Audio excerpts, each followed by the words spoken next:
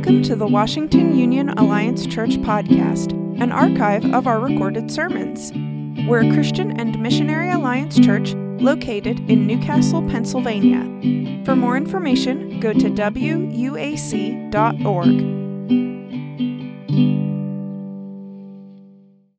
Copy of the scriptures this morning. You can go to Genesis chapter 32. We will be there at Genesis 32. As always, if you don't have a home church, we at this church value the preaching and teaching of the scriptures, and I pray that you would find a church that does the same, preaches and teaches the scriptures faithfully. It's on page 24 if you want to just kind of open that of the Bible in front of you, and it will also be on the screen behind me as well.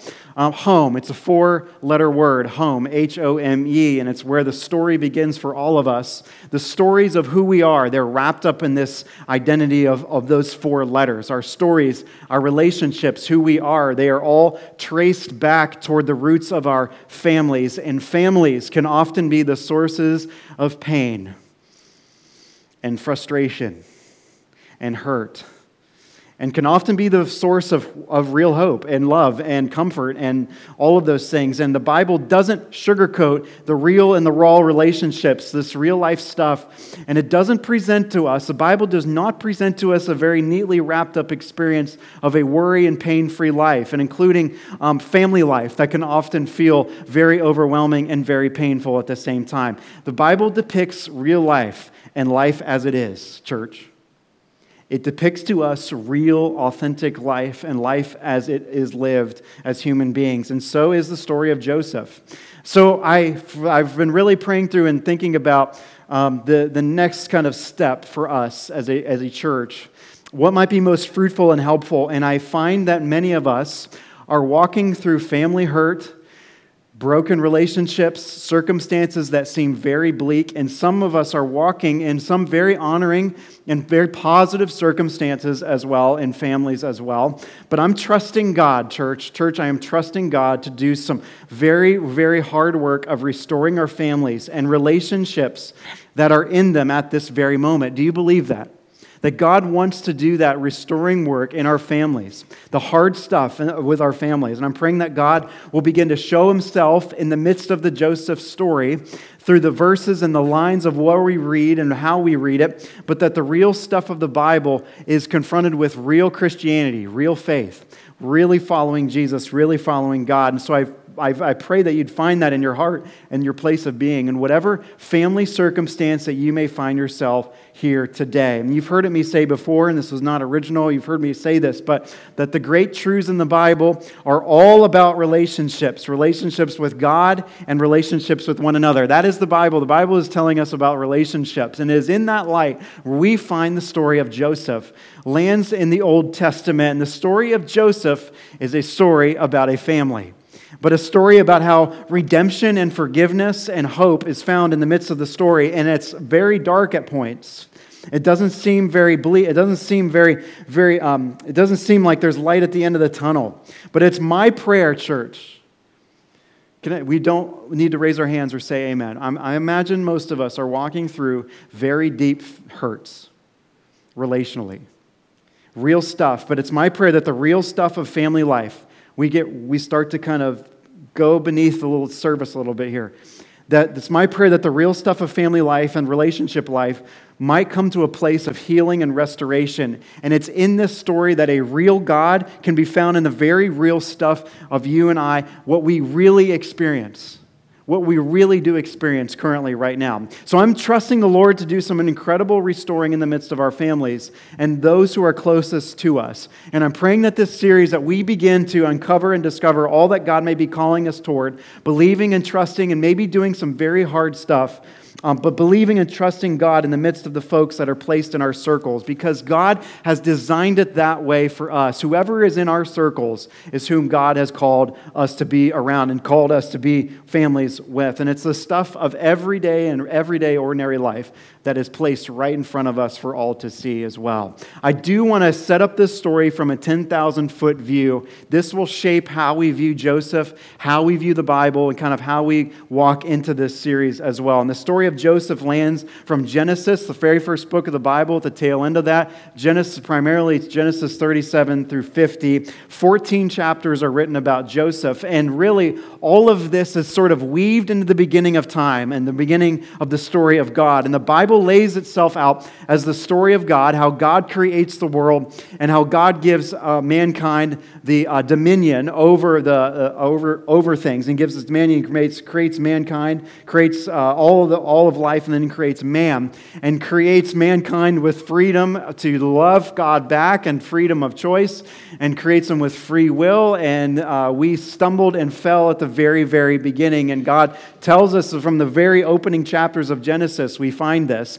And it's all about relationships between God and between others. And God creates the world in perfect harmony at the beginning, in perfect harmony in relationship with Him. And then just 2 chapters in Genesis 3, we find that mankind quickly falls. And mankind quickly falls, and sin enters the world, which eternally fractures our relationship to God and then to other people as well. And so we find in Genesis 4 very devastating effects of the fall, which very quickly turn on its head, that there are brokenness and devastation, and we find that the children of Adam and Eve are involved in some major conflict right from the beginning. I mean, this is right, the Bible presents it like mankind fell, and we fell very, very hard, and we fell very, very fast, very quickly. And so this major conflict, Cain attacks his brother Abel, and just 4 chapters into the Bible, just after the fall, we present this with there is very broken relationships between God and between others, and it is from the beginning of the Bible, fractured families, fractured relationships. And you see, and even at the very fabric of the fall, from the very beginning, it's fractured relationships in family life. Like at the very beginning, it's very fractured relationships.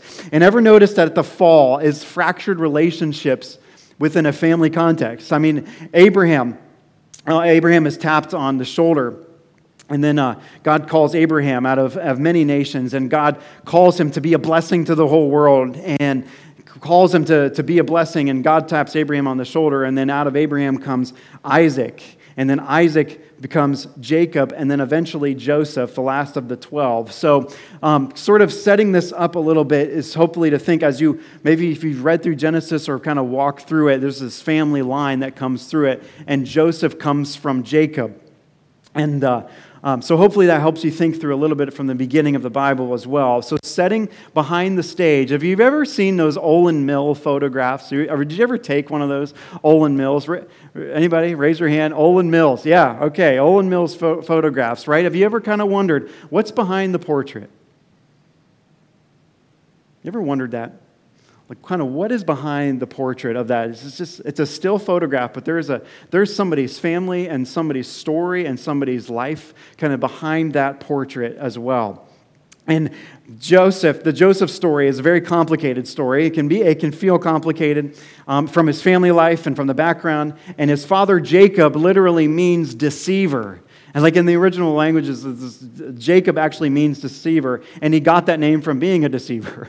We're told that Jacob has a twin named Esau, and Jacob pounces on Esau coming in from hunting, and he's hungry. It's found in Genesis 25, and he pounces on the opportunity and the vulnerable position that he's in, and Esau gives away his material birthright away, which was part of his inheritance, and it's this crazy story of how things transpire as well. And then we get to 27, and Jacob deceives his father into stealing the blessing, and it always went to the firstborn son, and the oldest always got a double share of the inheritance. It was Esau's. Jacob deceived his father at that point. He actually used his father's blindness to his advantage, and his father was old in age, couldn't see very well, and then he goes on the run. Jacob leaves and goes on the run for 20 years and marries 2 people. And the Bible teaches us that marriage is between a man and a woman, but it tells us of real life things. Just because the Bible describes it doesn't mean God prescribes it. And it tells us about all of the real life stuff that happens. And so Jacob goes off, and the Bible doesn't sugarcoat the sin and wickedness that oftentimes human beings have. And Jacob goes on the run for 20 years and evidently never seeing his mother again. And so it is with many of our families. Sort of the start of this with the life of Jacob. Maybe the memories of your family life are hidden away, or maybe the slightest light of day won't come through the cracks of your family life. And yet, despite all of that, church, God keeps His promises and He is relentless in His faithfulness, even toward those who are disobedient. Like, this is the scandalous nature of grace. Like, God still pursues and still works out His purposes. And He doesn't diminish. This does not mean that God does not look over or gloss over the choices that we make, and even in the Bible, which are very, very flawed. It doesn't mean that God looks over that or there are consequences to our choices. But Jacob reminds me that God is always relentless and He's going to always redeem something out of your life story and our life story and maybe even our family story. So why start with Jacob? Because maybe in your family portraits or memories and stories of a family, maybe it's riddled with, maybe you think of this and you're like, man, it's kind of dysfunctional a little bit. Maybe there's some strained relationships in family. Maybe there's some jealousy. Maybe there's been some deceit in my family or some coveting or malice or envy or stubbornness or manipulation. And if one of those, or maybe that's happened for you in relationships or even family relationships, know that that's why Joseph is in the Bible, to teach us and to tell us all about family life as well. You see, God chose that family that was riddled with a lot of the jealousy and deceit and coveting and all of the envy, that God chose that family to be the blessing to the world. And out of that family comes Joseph, and out of that family comes redemption. And God can certainly do it in yours. God can do it in yours. And if He can weave a story like that, there is hope for your family. And there's hope for you. There's hope for your story. There's hope for exactly where you are right now. And there's a plan behind it all. We're just going to go to Genesis 32 real quick. Genesis 32, verse 22.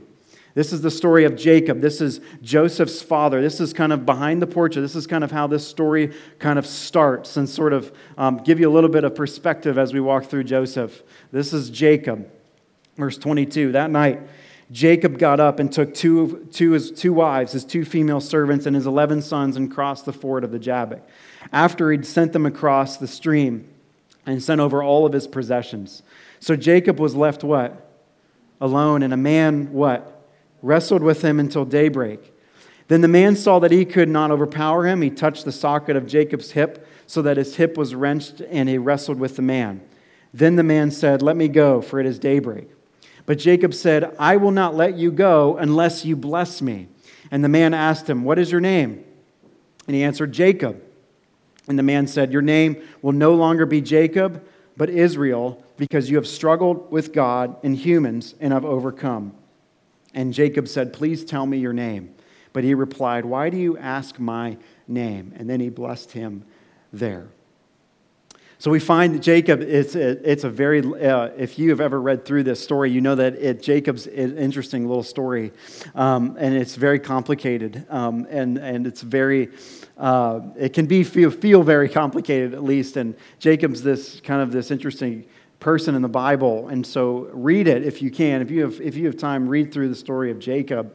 But oftentimes, church, and Jacob wrestles with God. This is this picture I just want us to have here today, is that oftentimes the very thing that we need to wrestle with can become a new day of faith. Can become a new day of faith. Oftentimes, a lot of us, and if we've been brought to the surface even here today, even in this moment, if we are like, you know what, I know that there is something that I need to wrestle with, that I have to wrestle with God, know that that is a new day of faith in God. And if you're wrestling with something, whether it be a relationship or personal, God is not intimidated by our wrestling, but we've got to wrestle with it. Like, church, we have to wrestle with it. It's a very, very close encounter. It's this wrestling match between the living God. And it's this story where it's time, church, it's time to get personal with God. Maybe for you, it's time to get personal with God. Maybe whatever you're wrestling with. And it's all part of this. It's all part of God's makeup for how God wants to use us and then also use our families and also bring forth redemption. You know that God wants your soul. God wants your heart so badly that God is going to wrestle for it. And it's a sheer act of tenacious grace that God wants, and God would not let Jacob go. So are you willing to wrestle with some of the things that you know you have to wrestle with?